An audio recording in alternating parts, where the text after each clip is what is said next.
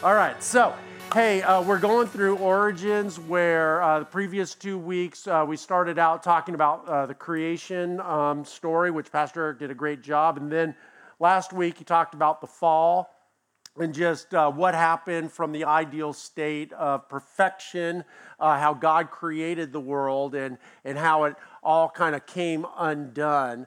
And now we're moving into call and what that looks like for us as people of faith, as individuals, and as a church.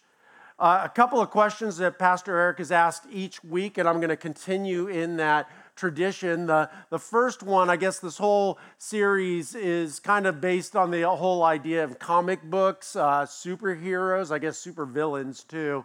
They all have like their origin stories where they find out, or where you find out how they got their powers. So like Spider-Man, he was, but not just any spider, but a radioactive spider.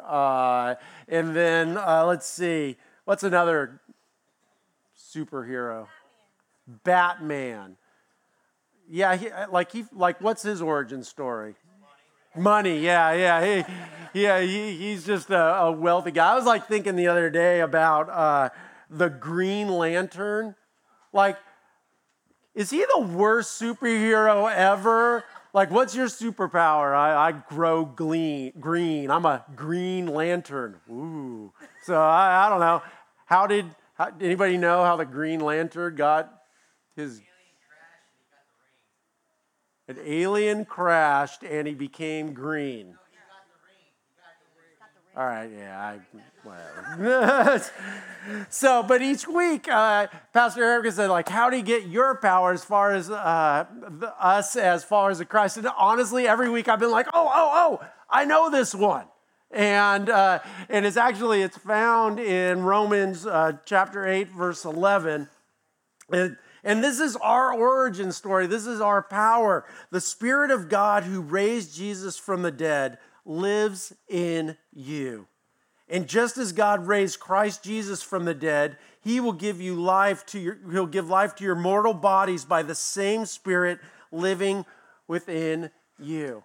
And really, those of us who are followers of Christ, like our origin story, our origin story is based in the Holy Spirit in what Christ did for us. And the same power that raised Christ from the dead indwells in us to live triumphant, victorious lives in the name of Christ. So, that is our origin story. Our origin story is God's love and Him inviting us into the perfect community and to indwell and let the Holy Spirit indwell in us. The other question that Eric is asked each week is this: what sets you apart? And he's had us read this each week together, and we're going to continue in that tradition. So it'll come up if you'll read with me. We are set apart by the themes of creation, fall, call, and covenant. And these themes begin in Genesis, run through the Bible, and fulfilled in Jesus, and continue to the end of Scripture. You have the dyslexic guy lead people in reading. Good jokes, right? So that's like a lot of people, when I'm reading Scripture and everything, they're like, what translation do you use? I'm like, the dyslexic version. So I wanted to add one more question to this, because one thing that has been a passion of mine just as a pastor is helping people find their call. And really, when I see somebody who is living a life in Christ but not feeling empowered to be part of the larger story of God, is not living a life that weaves them into that fabric of that story, it really, it's difficult for me. So one big question, or the next question, is who is called? And I think really that the question to ask God is not, have I been called? But it is, what have I been called to do? And this is the reality. If you are a follower of Christ, that you are called. You are called to a greater purpose. That you have been called to the larger call of God. You've been called to the larger call of Christ. That you've been called to be a blessing to this world. And really, it is our job to relentlessly pursue what that manifests itself as. What is our part in the kingdom of God? One of my favorite verses is Ephesians 2:10, which reads, "For we are God's masterpiece, created anew in Christ Jesus to do the things that he has planned for us long ago." I live under the reality and truth and am motivated by that. I do not believe one person is an accident. I don't believe God makes accidents. I believe that we are part of God's masterpiece, part of his plan. And that he has planned for us to do something, that there is something undone in this world that he has envisioned us to do. And this is really in large sense the call of Abraham that we will get into. The next thing that kind of digs a little bit deeper and kind of puts an exclamation point on this reality is found in Psalms chapter 139. Listen to this. You made all the delicate inner parts of my body, knit me together in my mother's womb. Thank you for making me so wonderfully complex. Your workmanship is marvelous. How well I know it. You watch me as I was being formed in utter seclusion, as I was woven together in the dark of the womb. You saw me before I was born. Every day of my life was recorded in your book. Every moment was laid out before a single day had passed.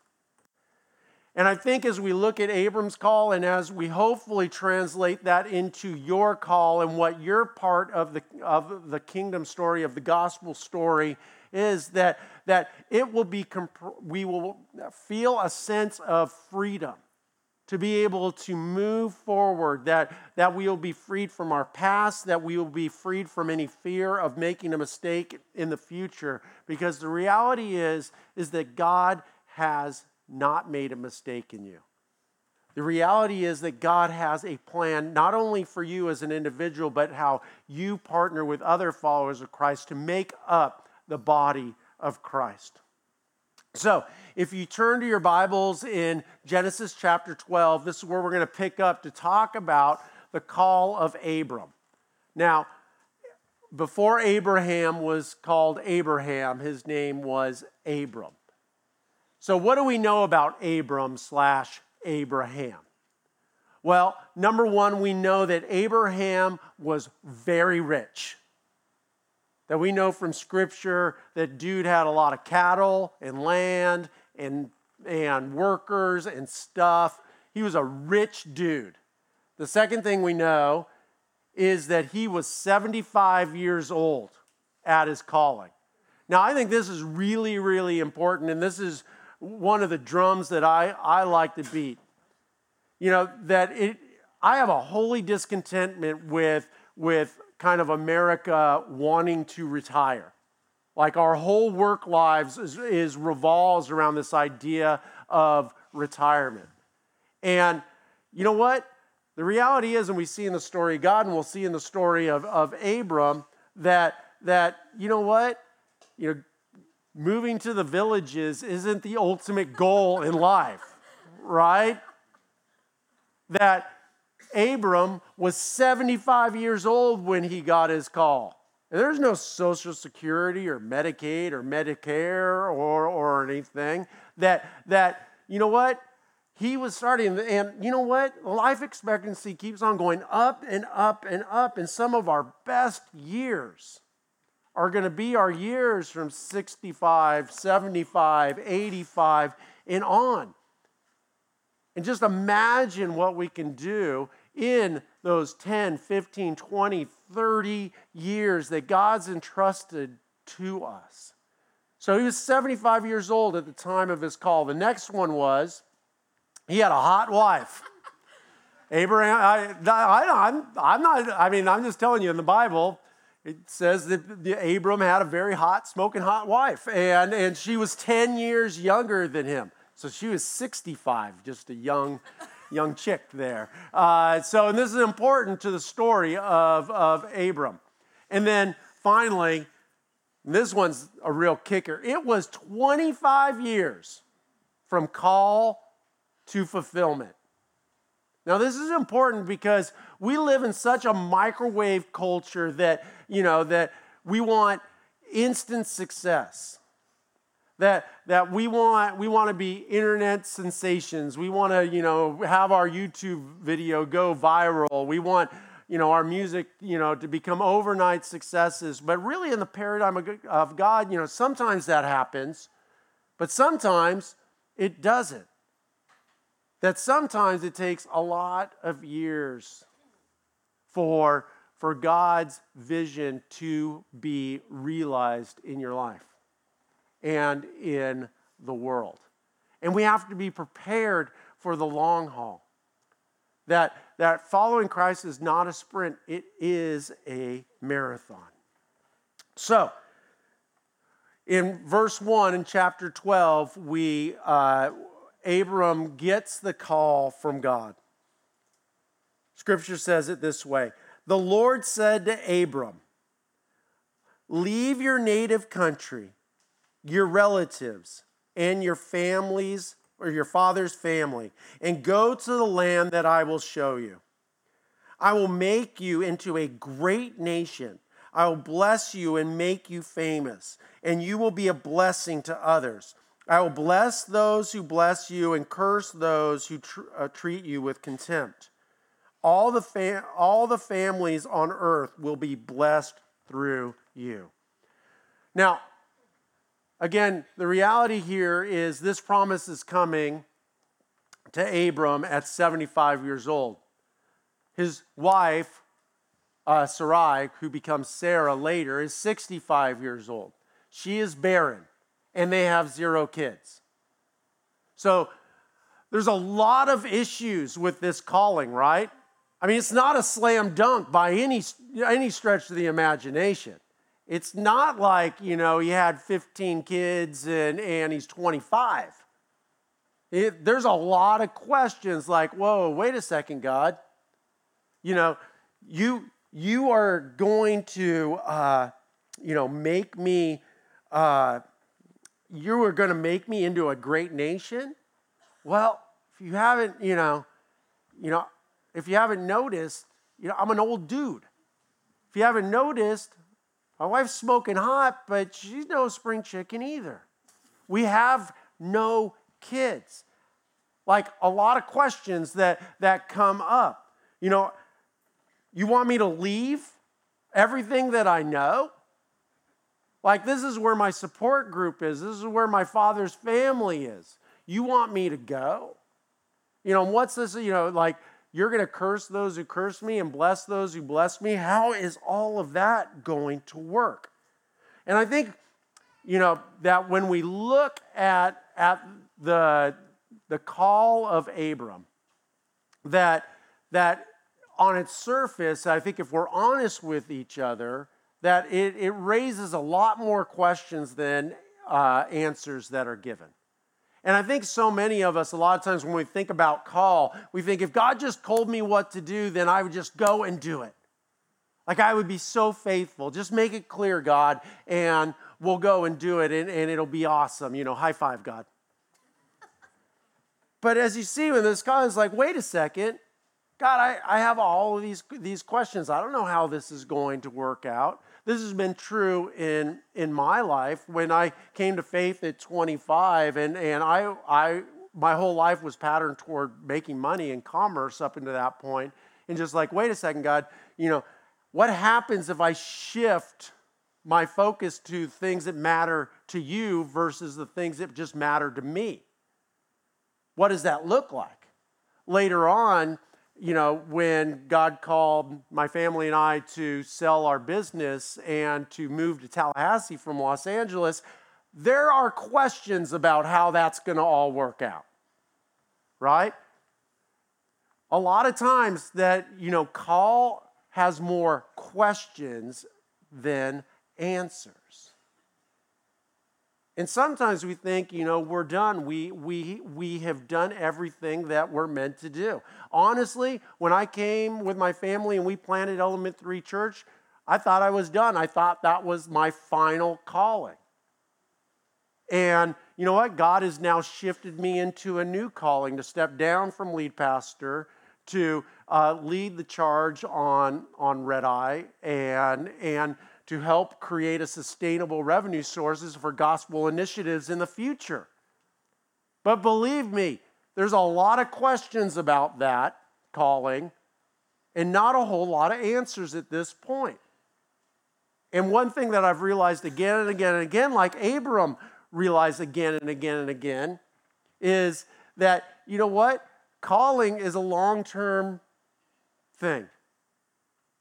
That you don't get all these answers immediately. The other thing that I realize about God and calling, and if you give your life to Him, is you ain't done until God says you're done.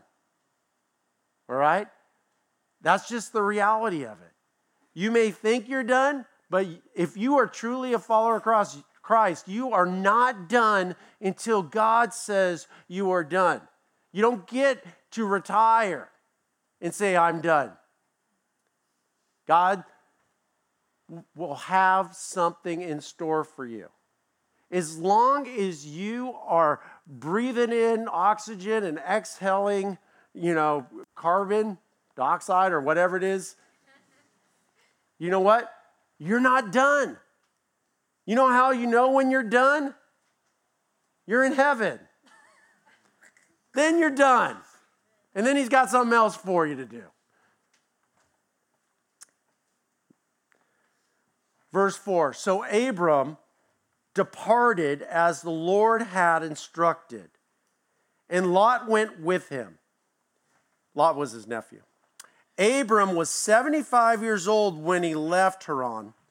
He took his wife Sarai, his nephew Lot, and all his wealth, his livestock, and all the people he had taken into his household at Haran, and headed to the land of Canaan. Now, one of the coolest stories and the most terrifying stories in the New Testament is the rich young ruler, right? Where the rich young ruler comes up to Jesus. He's like, Jesus, you're really cool. Can I follow you? And Jesus is like, yeah, sell everything you have, give it to the poor, and follow me. And I think a lot of times outside of context, you think, oh, that's what I have to do. I have to be in poverty and I have to sell everything in order to follow Christ. But that's not the story of the Bible. The interesting thing is that God calls us as individuals, that He knows what's in our hearts. And He calls us as individuals, but invites us into the larger picture of the church. And here, God's not telling Abraham or Abram to leave all his wealth. That's not the issue. What the issue is, what do you need in order to fulfill your call? What is holding you back? For the rich young ruler, his identity was in his money. With Abraham or Abram, his identity is not in his money. In fact, that God's going to use those resources to bless the nations, as we see later on in the story. Verse 6, Abram traveled through the land as far as Shechem. There he set up camp beside the oak of Moreh. At that time, the area was inhabited by Canaanites. Then the Lord appeared to Abram and said, I will give this land to you, to your descendants. And Abram built an altar there and dedicated it to the Lord who had appeared to him. So here again, we have a promise and a call. But also this call, even though God's showing them the land, there's one problem. What's that? There's people living there. That He's like, all right, this is your land. It's like, all right, thanks, God. But there's like the Canaanites there, and they already have their, stationery printed out with their address on it. They get their mail here. Like, how is this going to work out? Well, God works it out. Again, your call many times will bring up more questions than answers. So I want to talk about three things about calling and just kind of three realities about calling and what makes up calling. The first one is a calling, faith is a call into the unknown. Faith is a call into the unknown. It's just the reality of what we do. And it's one of the things I love about following Jesus is I never know where I'm going to be. I never know who I'm going to be meeting. I never know what is happening next. Hebrews chapter 11, verse 1, the writer of Hebrews writes it this way: faith is the confidence that what we hope for will actually happen. It gives us assurance about things we cannot see. This is the truth about faith, is that it is just a confidence in what we hope for will actually happen. There's no guarantees. There's no contracts. There's just this sense of, you know what? The downside and my fear of the status quo being it until I assume room temperature is greater than taking this step out in faith and to experience all that God has for me. The second one is that we are all called by grace. This Abraham or Abram, not a saint. Dude messed up a lot. Like I was telling you, he had a hot wife. You know what happened when he went to Egypt? He got into Egypt, and he was afraid because his wife was so smoking hot that they were going to kill him and take his wife. So you know what he did? He told his wife, hey, tell them you're my sister so they won't mess with me. So she did that, and they took her, and you can read it for yourself, but you could probably imagine. I tell you, that wouldn't fly in my household. Like, I'd be way dead before we even got into that. But he was a flawed dude that we see again and again that we are all called by grace. That the heroes of the Bible were flawed people, but they were called by grace.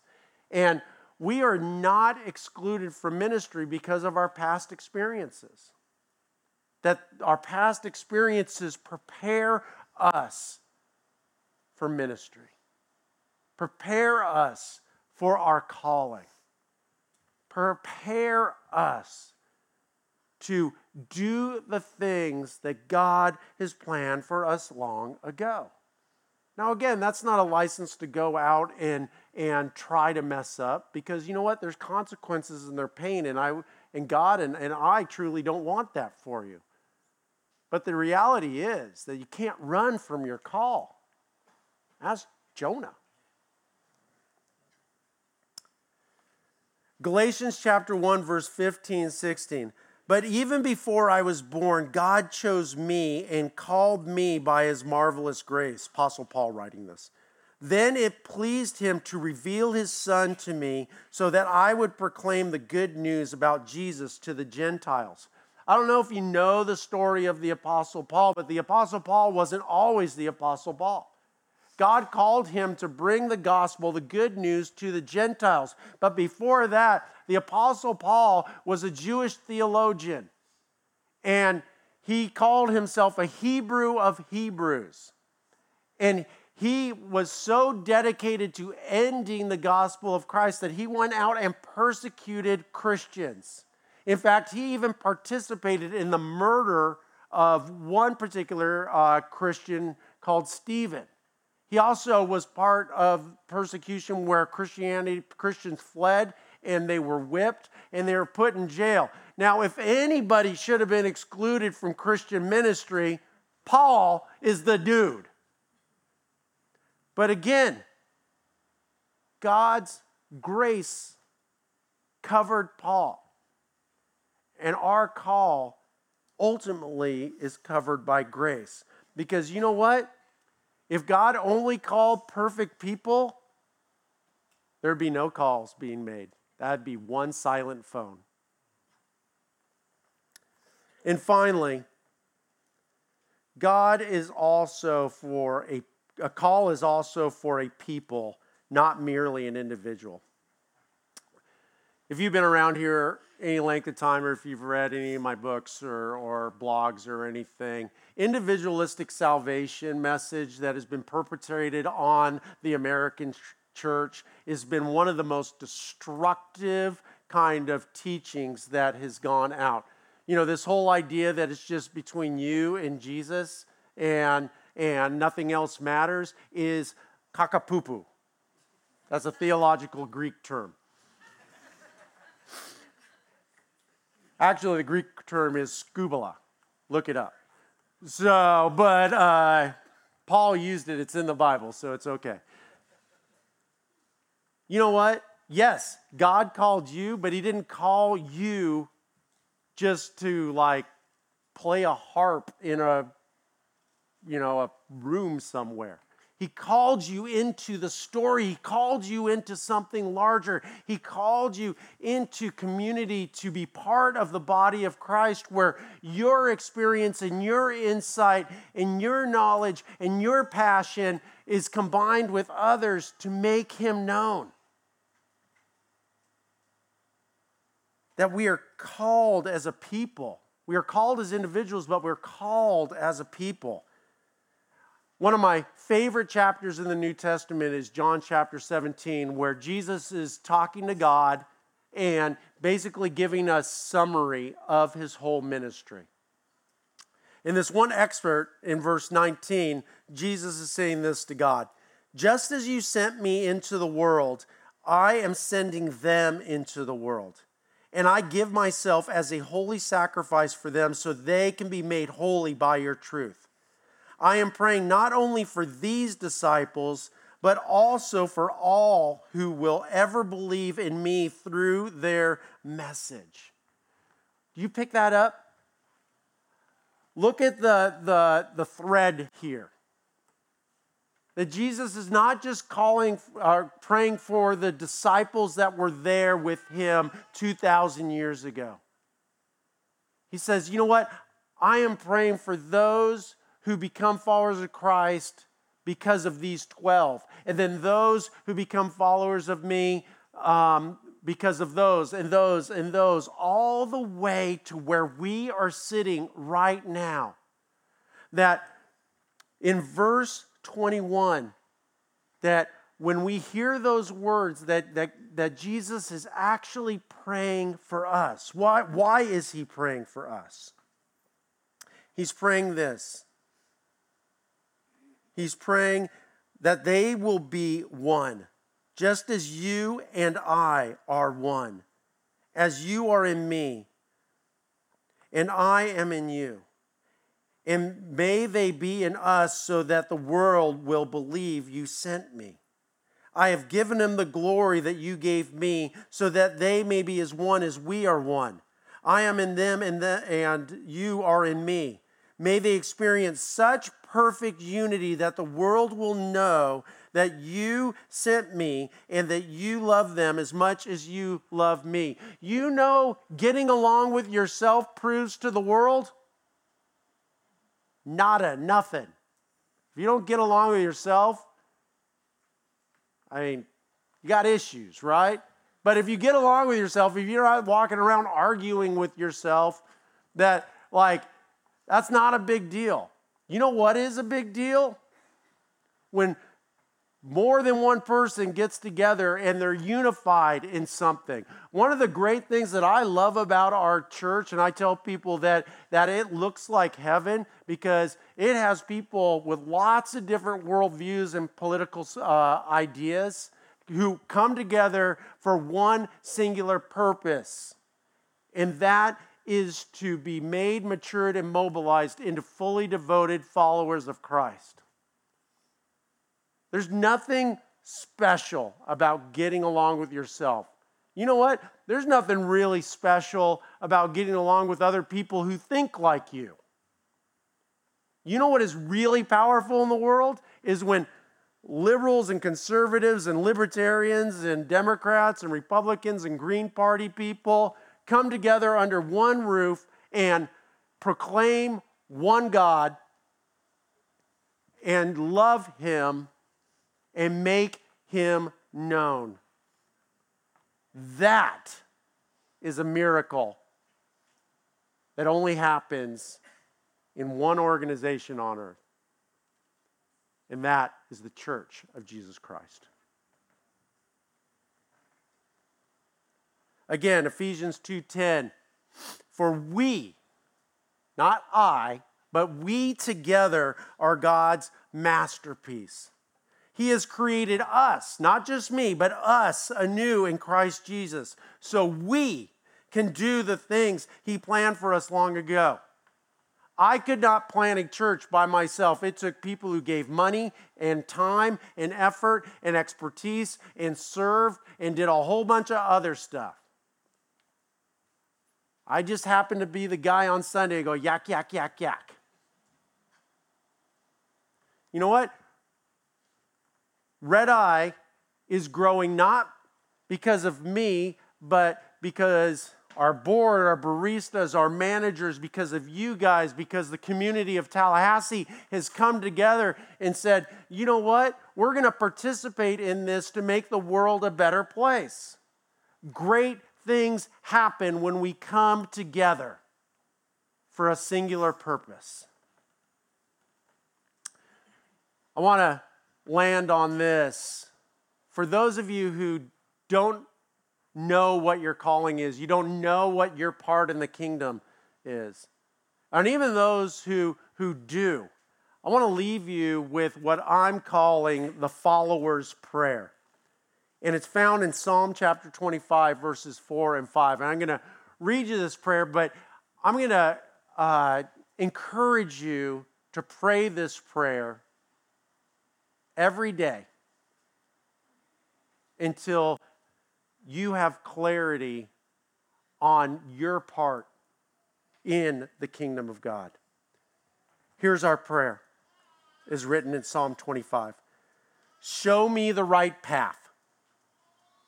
O Lord, point out the road for me to follow. Lead me by your truth and teach me, for you are the God who saves me. All day long I put my hope in you. Show me the right path, God. Point me to the road to follow. There's lots of roads. Should I do this? Should I do that? Point me in the right road. Lead me by your truth and teach me to know truth, because you are the God who saved me. I didn't save me. Hillary or Trump didn't save me. Barack Obama didn't save me. Ronald Reagan didn't save me. You saved me. And I put my hope in you, not in a political system, not in an organization, not in my bank account, but I put my faith and hope in you. You guys pray with me?